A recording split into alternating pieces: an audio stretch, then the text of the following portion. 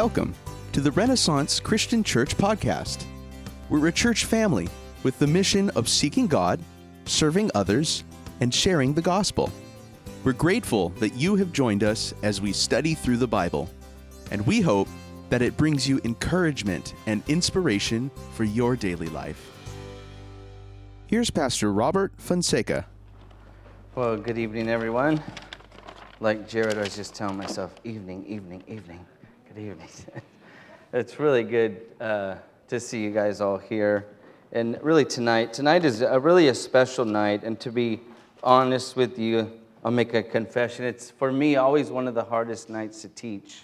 For a number of reasons. It's like, well, everyone knows the story, and everybody knows what it's about. So what do you have to do something different? And honestly, sometimes, like, you know what? Sometimes we just need to be told something over again, to remember really what it means, what Jesus did. And I'm so thankful for the worship team. Those songs just almost, they just say what tonight is about, that Jesus paid it all, especially that last song.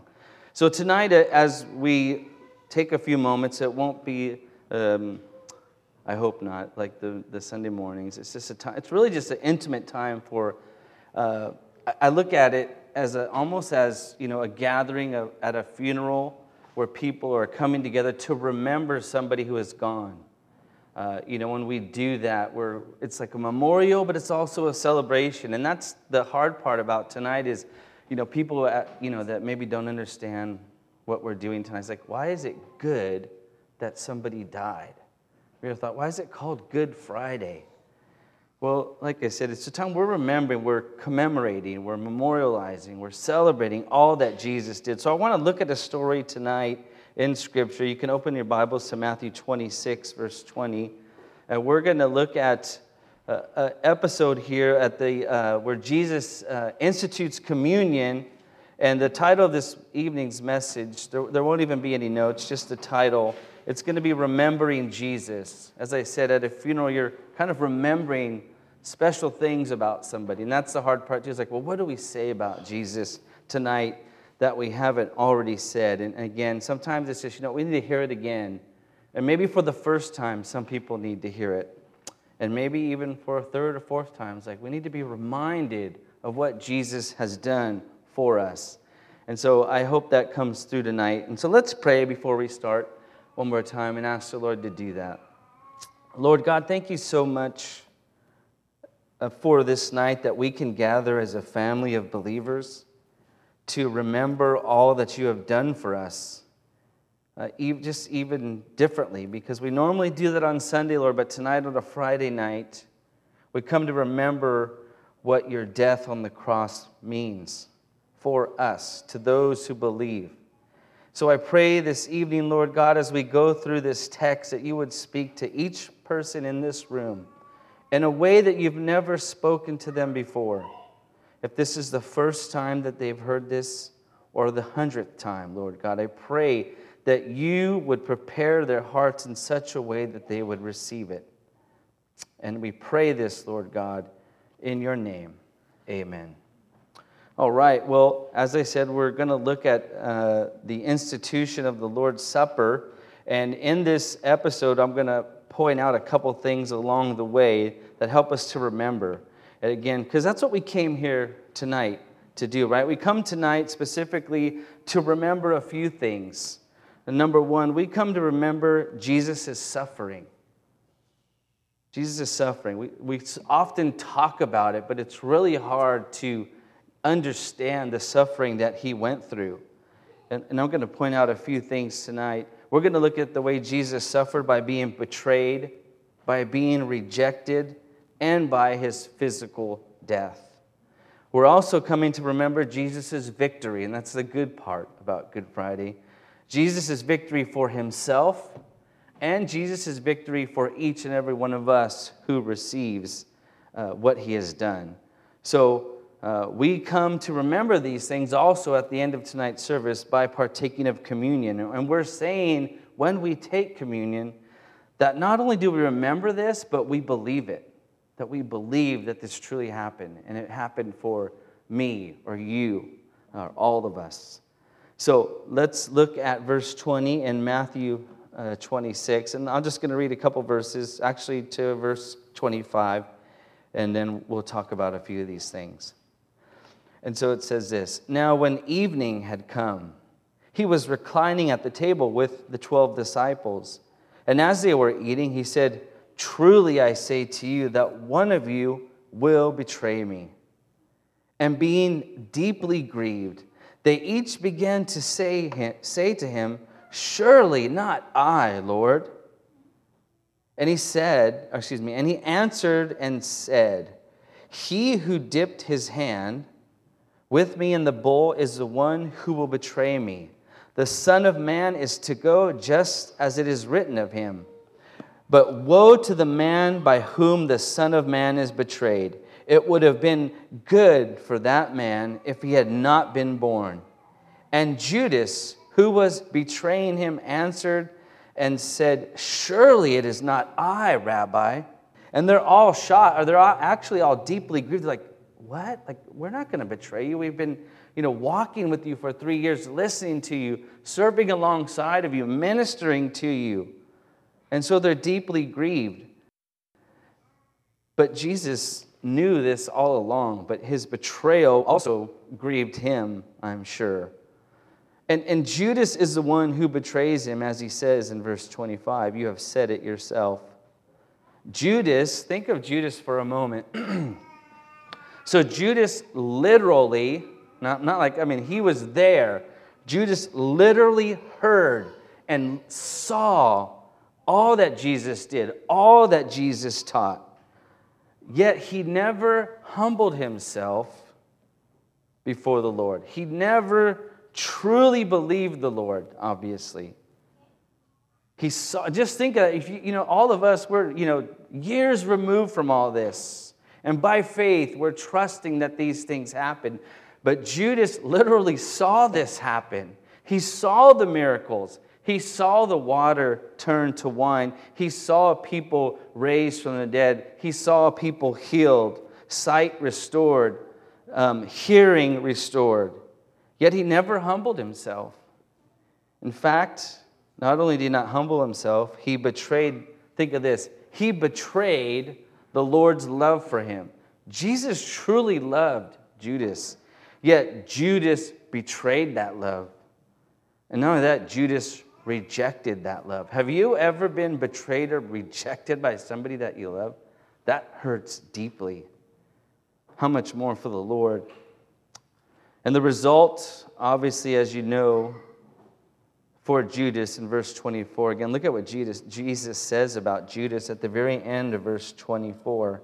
He says, "It would have been good for that man if he had not been born." What's going to happen to Judas is worse than of never even existing. Imagine that. And as we look at this episode in Judas's life here, I notice that Judas's character and Judas's actions and his end actually are a microcosm of sinful humanity. Right? This is what the end result is for all those who reject and betray Jesus. And I think this is good for us to remember this evening, tonight. As I had mentioned a few times, a lot of us have heard this before, right? We've maybe even brought up in the church. And so we know these stories intimately. But maybe it's a warning for some of us to truly understand, have I really humbled and submitted myself to the Lord? Right? You may say, I heard all these things in Sunday school. No, I know the Bible very well. My mom and dad took me every Sunday. But yet, have you humbled yourself before the Lord? That's why I say Judas is a microcosm of humanity. Right? Because today, and maybe even those of you listening tonight, either here or on the stream, some of us have, as I mentioned, have heard these stories, has maybe even seen miracles in our families' lives, seen Jesus transform people's lives in our family or friends, but we don't really believe. right? We maybe feign it. We can even pretend to believe, but we don't. Right? There's people in the church who heard all about the Lord, but never truly believe. You hear stories all the time. People that were raised in the church, and they don't come to faith until they're 60 or 70 years old. And you're wondering, wow, all this time they've been coming to church, and you thought they knew the Lord. So again, this is something for each and every one of us to ponder. Right? Again, this is a microcosm. We're right next. We're close to the Lord. We're hearing about Him, yet we don't truly humble ourselves. And not only that, there's those outside the church who also just totally reject the work of the Lord. Again, this is why I say Judas's character, his actions, and even his end are a microcosm of sinful humanity. As a matter of fact, all of us at one time or another have rejected God. Right? Scripture says in Psalm 14:2 and 3, it says, "The Lord has looked down from heaven upon the sons of men to see if there are any who understand, who seek after God. They all have turned aside. Together they have all become corrupt. There is no one who does good, no, not even one." If you think about it in your own life, I remember when I didn't follow the Lord. I remember when I mocked the Lord, said blasphemous things about the Lord, whether verbally or in my heart. I rejected God. I did not become a believer till I was 18, almost 19 years old. So for those first 19 years of my life, or 18 years of my life, I've probably done a lot of bad things. And some people could probably stand up here and vouch. They're not here today, but maybe my mom, she's the closest. You're shaking your head, Mom? She's like, yeah, I'll tell you. Mom, can the ushers escort this woman out this evening? So there's testimony that I wasn't always in the church. But we naturally reject God. And the end result of those who reject God is no different than what was said of Judas, right? Judas, it was said, "Woe to those to whom the Son of Man is betrayed." It would have been better if that man would not have been born, right? So today, just take this as a warning for those of you listening, right? Those same words could be said to you. Woe to you who reject the work of the Lord. It would have been better if you had not been born. Remember what Jesus said in Matthew 7:21 through 23. I'm going to turn there quickly. It's just a few pages back in your Bible. Matthew 7, verses 21 through 23. And again, this is a good warning to those of us who maybe sat around church, familiar with church.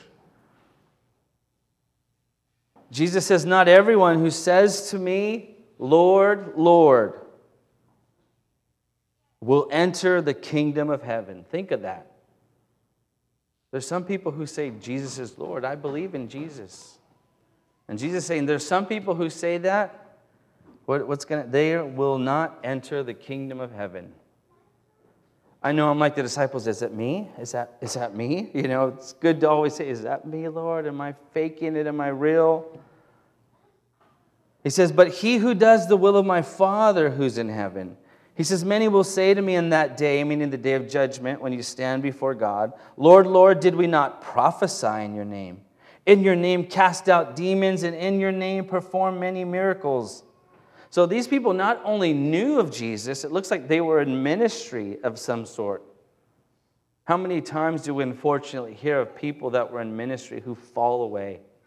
Or maybe they're probably never really believers, I would guess. They thought they were, but they really weren't. They've fallen away. And he says, "And then I will declare to them, 'I never knew you.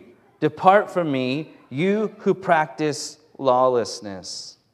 Again, this is why I say Judas is just a microcosm of humanity, because this is going to happen to some people. They're going to stand before God thinking they are right before God, but they truly have never humbled their hearts before God, and they are going to hear the worst that they could ever hear: "Depart from me, I never knew you." The great thing, though, is we must remember, for those of us who are believers, we must remember, but it is by the grace of God that we are even saved, and it's the grace of God that keeps us from wandering. Sometimes it's a message like this with some hard words that remind us, oh yeah, stay close to the Lord. I remember hearing a long time ago Pastor Chuck Smith, the founder of Calvary Chapel, talking about losing your salvation and people talking about it. And he gave this illustration of sitting in the back of a pickup truck. And it's like, well, how far away can I walk away from the Lord without falling? And he said, he compared it to sitting in the back of a pickup truck. You know, some people sit on back when I was a teenager, you could actually sit in the back of a truck. That's how old I am. Or sometimes we sit on the edge of the truck and hit the speed bumps and almost fall out. Thankfully, my dad had a construction rack that we could hold on to, and we didn't fall out. But his point was, don't think about how far away you can sit right up next to the cab, and you won't fall out. Same thing, sit right next to the Lord. Walk with the Lord, and you don't have to worry about falling out. The Lord will keep you safe.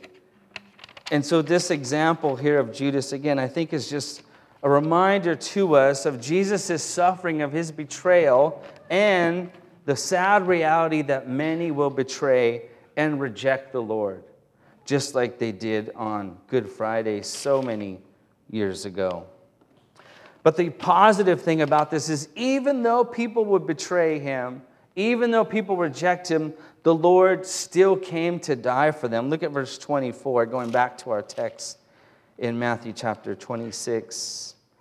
Jesus says, in between talking about the betrayal of Judas, he says, the Son of Man is to go just as it is written of him.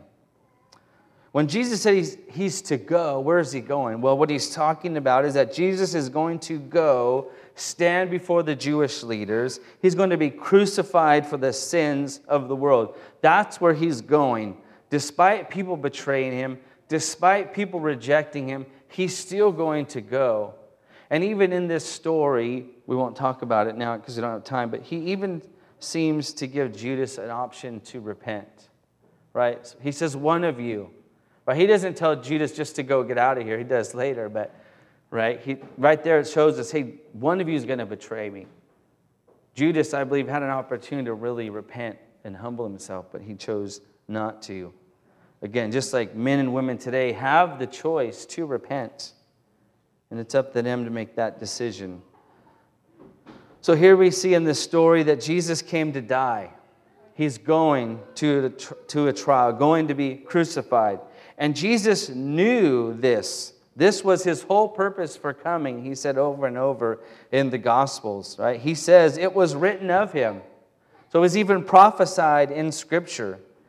And in Jesus coming, he demonstrates his love for us, knowing what was going to happen to him, knowing he was going to be betrayed, knowing he was going to be crucified. He still came. It reminds me of that scripture in Hebrews chapter 12, verse 2, where it's talking about being faithful and looking to the Lord. It says, looking only to Jesus, the originator and perfecter of the faith. And here's the part I want to point out. Who for the joy set before him endured the cross, despising the shame, and has sat down at the right hand of the throne of God. So Jesus, knowing what was going to happen, he still came. Why? It says, for the joy that was set before him, he endured the cross. He willingly went through the pain and torture of the cross for that joy that was set before him. And I think, without studying this off the top of my head, I thought of, what joy, what's that joy? Well, it could be for the joy of his Father, right? Fulfilling his Father's will. But it could also be the joy of us, those who would come to know him. But I think of parents, how many of us as parents have sacrificed and suffered for the joy of our children that they will never know about. And I'm sure my mom and my father suffered for me, not because of me, they did that too, but for me, so that me and my brother and my sister might enjoy something, for the joy set before them. How much more for Jesus? that Jesus would endure such torture and pain for the joy of fulfilling the Father's will and the joy of receiving us. I think there's something in that. So Jesus came to die. In looking at the death of Jesus, we need to also look at it in such a way to remember, what does it actually mean for believers that when Jesus came? This is the celebration part that we're going to talk more about probably on Sunday. And every Sunday we talk about these things. And I want to point out just a few of them. In looking at the death of Jesus, what does it mean for believers? Well, number one, Jesus' death takes the wrath of God for us. Paul in the epistle to Rome says this, "But God demonstrated his own love towards us in that while we were yet sinners, Christ died for us. Much more, having now been justified by his blood, we shall be saved from the wrath of God." You see, when Jesus died on the crucifixion, on the cross, he was crucified, he took the wrath of God for those who would believe in him. So for those people in this world, I pray it's none of you in this room that do not believe that, then you will suffer the wrath of God at the day of judgment, because you didn't let Jesus be your substitution for you. Jesus says, I'm going to take that wrath, right? I'm going to take the discipline of God for you. And so when you reject that offer of God, then you deserve it yourself. And so that's one of the great things for those of us who are believers, that God's wrath has already been poured out on his Son. And it won't be poured out on us, that we are saved from the wrath of God. And not only that, we are reconciled to God. Jesus brought us to God. Paul again in Romans chapter 5, verse 10 says, For if while we were enemies, we were reconciled to God through the death of his Son, much more having been reconciled, we shall be saved by his life. So Jesus reconciles us to God. That's the only way to be right with God, is to be reconciled to him by the Lord. And not only that, we are made righteous before God. This is that great exchange that we talk about over and over again as we preach up here. Again, Paul in Romans 5, verses 18 and 19 says this, So then, as though one transgression there resulted condemnation to all men, even so through one act of righteousness there resulted justification of life to all men. For as through the one man's disobedience the many were made sinners, this is talking of Adam, right? Because of Adam's sin, we're all have fallen. So he says, just by one man's disobedience, the many were made sinners. Even so, through the obedience of one, the many will be made righteous. We stand before God.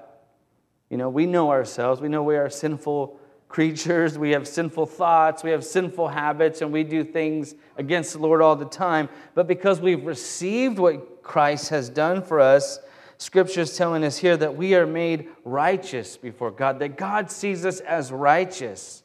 Think of that. God sees you. He sees me as somebody that's perfect and holy. That's unbelievable to think about. Because I know my sinful self, right? And you guys know your own selves. But God doesn't see us that way. He sees us as righteous and holy. We are perfect in Christ. And finally, in looking at the death of Jesus, what we remember, that what it means for us is that we have been forgiven of our sins as well. Right? Ephesians 1:7 says, In him we have redemption through his blood, the forgiveness of our trespasses according to the riches of his grace. All those things that I've done, all those things that you have done against God are forgiven. All those things that you're going to do against God are forgiven because of what Christ has already done. How many times when we sin do we hold it, we like torture ourselves with guilt and shame, and we provide some type of penance to God to like kind of make ourselves right. And he's saying, you don't need to do that. You're already forgiven. I've already forgiven you in Christ because you receive it. You don't need to torture yourself. You're forgiven. Those are great things to think. Let me just say them one more time just so you can understand them.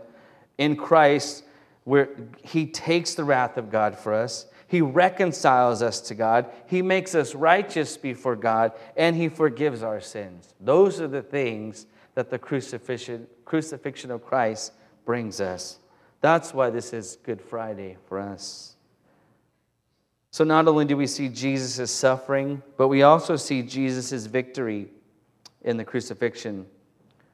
Right? Because in His crucifixion, this brings about His vindication. His death brings vindication because He had predicted it over and over again that He was going to die. And He even says it here in our text. He says the Son of Man is to go just as it is written. He predicted His death, how He was going to die. And that brings vindication of that He's God because He said He was going to do it and He did. And it brings vindication because the prophetic word of God is fulfilled as well. Over and over again, Jesus would tell His disciples, I'm telling you this now so that when it happens, you may believe. Right? He says, He said it, it happened, so you should believe it. This is the victory of God. And so, as we're going to transition now into a time of communion, I want to say this. As we look at all these things, and as you hear all these things, it's great to understand them. It's great to, mentally grasp them.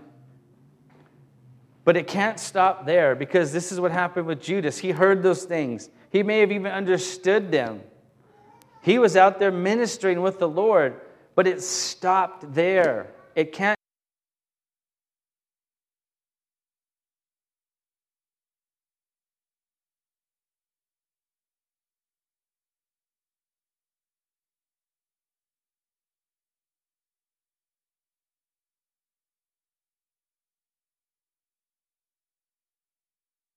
He broke it and gave it to the disciples and said, take, eat, this is my body.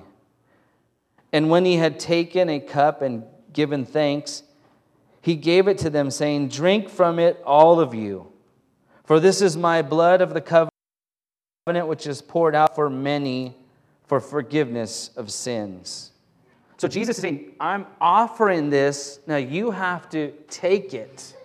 You have to consume it. Make it part of you. Truly believe it. I think this is what He was saying in the Gospel of John. I want to turn there quickly, verse 6 or chapter 6. In John chapter 6, verses 52 through 58, He says something that seems pretty radical and could even be taken in a cannibalistic way. Look at what He says. If you were to read the entire context, you would know this is not what He means. This is an allegory. He says this, the Jews therefore began to argue with one another, saying, how can this man give us his flesh to eat? Jesus therefore said to them, truly, truly, I say to you, unless you eat the flesh of the Son of Man and you drink the blood, you have no life in yourself. So they didn't get it. They thought Jesus was literally saying, you have to eat me and drink my blood. Right? That's what they're saying. They're like, how can He do this? And Jesus goes on in verse 54. He says, he who eats my flesh and drinks my blood has eternal life, and I will raise him up on the last day. For my flesh is true food, and my blood is true drink. He who eats my flesh and drinks my blood abides in me, and I in him. As the living Father sent me, and I live because of the Father, so he who eats me, he also shall live because of me. This is the bread which came down out of heaven, not as the fathers ate and died, but he who eats this bread shall live forever. And as I mentioned earlier in that chapter, Jesus explained it once, what He really meant, and then He gives this allegory. But they didn't get it. So much so that there's even some denominations that actually think this cup and this wafer actually become the physical body and blood of Christ. They misunderstand it. That's not what Jesus is saying. Eating is an intimate thing. when you eat with somebody, especially in the cultures back then.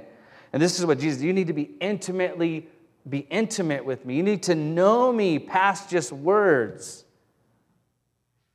You need to sup with me, he said at one time.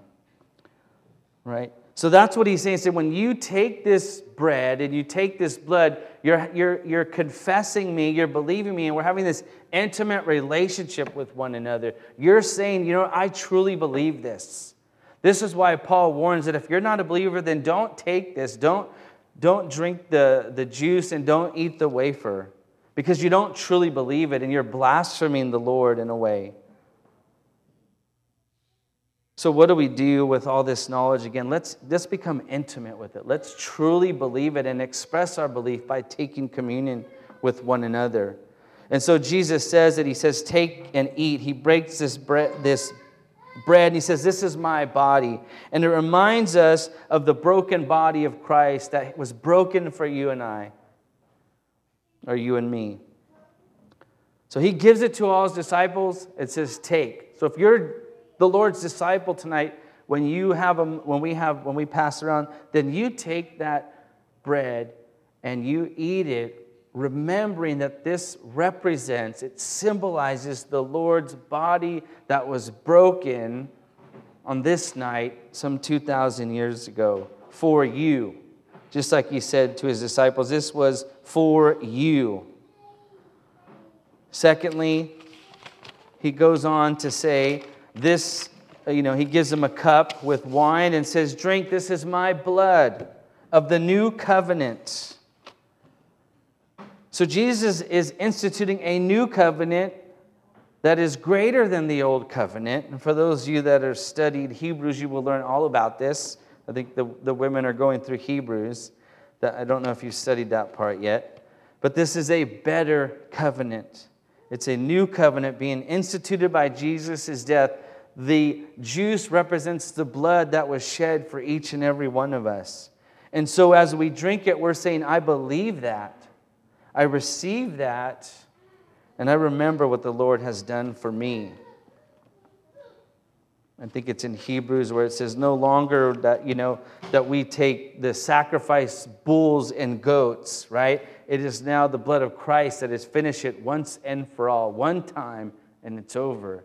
And we're all made right with God because of it. So that's what tonight, as I was thinking over the past couple weeks, this is what it means. And I pray the Lord spoke to you through that, and that tonight you will join me as brothers and sisters as we partake of communion together. So if the worship team will come up, let's pray, and then the pastors will come around and hand out the communion cups, and once they're given out, I'll come back up and pray over it, and we'll take it together. Let's pray one more time. Lord God, thank you so much for this time where we can look at Scripture and hear again, or maybe for the first time, what this means tonight. What your sacrifice on the cross means for those who believe and those who do not believe, Lord God. I pray for those who do not believe or do not understand yet, have never accepted you as Lord and Savior, that they would see tonight that they need you, that they can never be right with God without you. I pray, Lord, that you would speak to their hearts and their minds, and in this moment, that they would cry out to you, asking for forgiveness. Lord, that they would ask for the wrath of God to pass over them, and they would believe that you accepted it for them, that they would accept that you made them right with God, righteous with God, and you've reconciled them, and you've forgiven their sins. I pray that they would believe that tonight and partake of communion with us. And for those of us who are believers, by the grace of God, we thank you, Lord. May tonight just remind us again of your suffering and all that you suffered for us. As your scripture says, that even while we were sinners, even while we were betraying you, you died for us. You came running after us even as we mocked you and rejected you and even betrayed you. You still came after us, and we thank you so much for that, Lord. We thank you that because you died And as we'll celebrate in a couple days, you rose again. You've vindicated yourself. You've proven that you are above all other gods.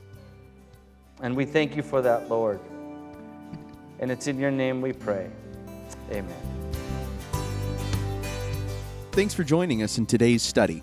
If you'd like to know more about us, or where you can attend one of our services, you can find information online at www.ren.church. That's REN.church. Thanks for listening.